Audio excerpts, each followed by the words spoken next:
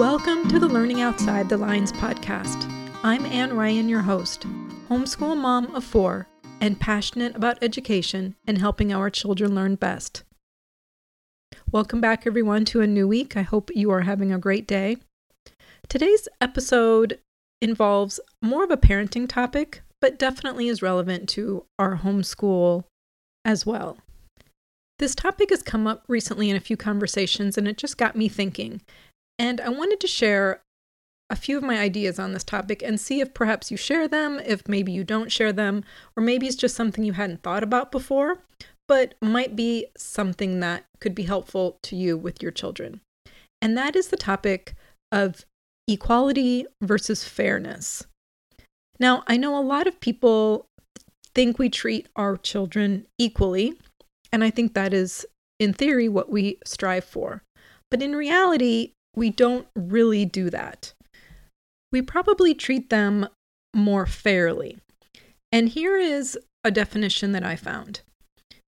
Usually fair means that everyone gets what they need or deserve, while equal means that everyone gets the same regardless of need.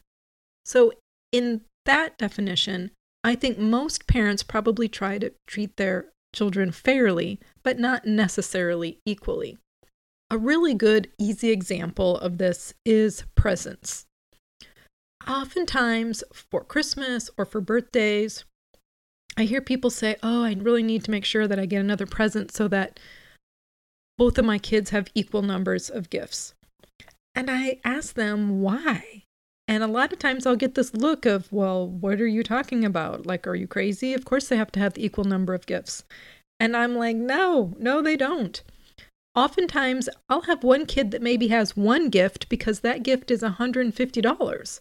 And I'll have another child that has 5 gifts because they're all much smaller things and they each only cost $10 or $15. And then I'll have another child that maybe only has 2 gifts because they each cost $50.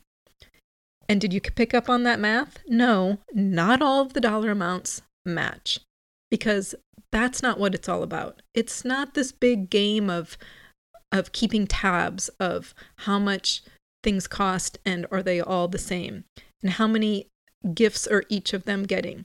It's about what each child deserves and what they need. And yes, sometimes what they want. I have one child that he struggled to tell me what he wanted for a birthday or a Christmas gift because he said he didn't need anything. How great is that? But of course, as a parent, you still want to give him something. You want to kind of give him a reward, perhaps, for being a good kid in general. And you want to give him something that he actually wants or needs. But we did end up getting him a gift, but we also said, okay, if there's not really anything you need, we'll put money in your savings account for you to use later on. But again, this wasn't about equal numbers of gifts because his younger sister may have gotten 4 or 5 gifts for her birthday, and it wasn't about getting him 4 or 5 gifts. It wasn't about that at all. I don't even think that way. And so it always surprises me a bit when I have people tell me about how they have to have equal number of gifts because it's equal and it's fair. And it kind of blows my mind.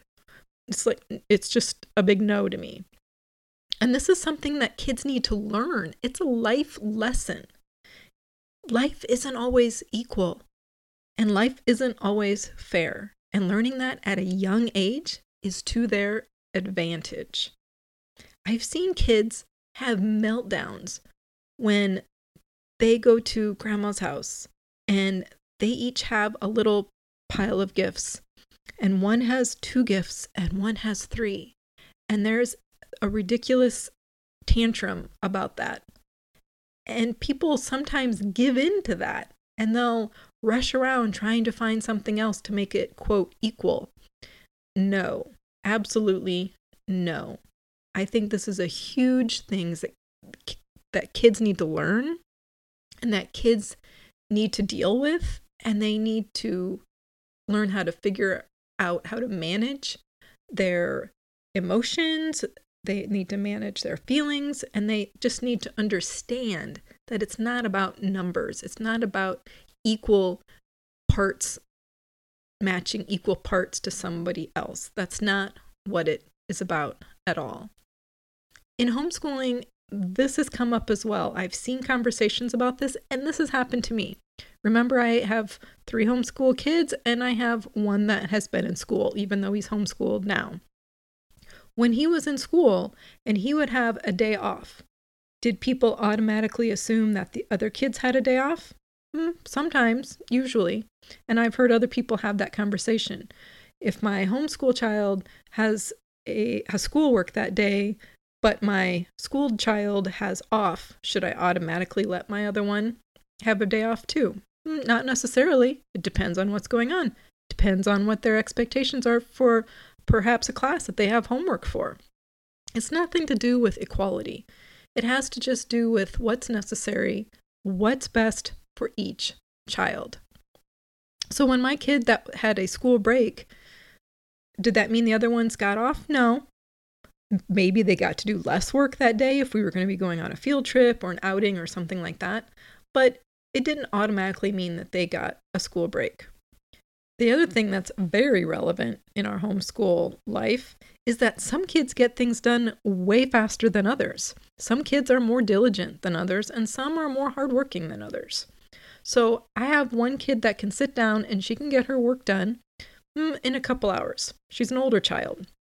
So she's diligent, she sits down, she gets her work done, and she's finished. And then she plays a game, she watches YouTube videos, she goes, hangs out with her friends, whatever. I have another child that is the king of stalling. He can do some work, and then he stalls and he wanders off. I bring him back, he gets some work done, he stalls, he wanders off. Next thing you know, 4 or 5 hours later, he's still struggling to get some of his work done, and he makes a comment, well, she's not doing her schoolwork, why do I have to still do mine? And this is where it is not an equality issue. It's not about who's doing what. It's about your own work, and you have to get yours done. She already got hers done. I also used this example in my last podcast as far as extracurricular activities. Usually I will tell most of my kids they can pick one thing. Because I have 4 kids, that's a lot of things. But other people have commented that each of their children get to do 2 things and how crazy that is. Let's say they have 3 kids, that's 6 things to schedule and to work around, and that's a lot of things. But you don't necessarily have to have equal numbers of things per child. Perhaps you have one child that really isn't interested in anything. That's okay. And you have another child that only wants to do one thing. That's okay. And then you have another child that really does want to do 3 things because they are passionate about those 3 things. So fine, they get to do 3 things. It's not about equality. It's about what each child needs. So again, I really wanted to kind of just share this little soapbox issue because it had come up recently. And I was just really adamant that it's not about equal things between children. It's about what each child needs, and that does not look the same for each child, and that's okay. But more importantly, we have to make sure that the children understand that it doesn't look the same for each child, and why that is, and why that's okay. Because that translates to life, and that translates to a lot of situations that really is necessary to understand that. It's not always about equality. Sometimes it's just about what each person needs. So thanks for listening. Hope that gave you some food for thought. Catch me on Instagram at Latte Books to Read. And if you have not subscribed to the podcast, please do that so that you'll know when the next episode is released at whatever host that you listen to. And if you have not had a chance to leave me a review, please do so. That really helps out my ratings as well as boosts up the podcast when people are searching based on the number of reviews that I have. So if you've enjoyed the podcast, please take a moment to leave me a review. I would greatly appreciate it.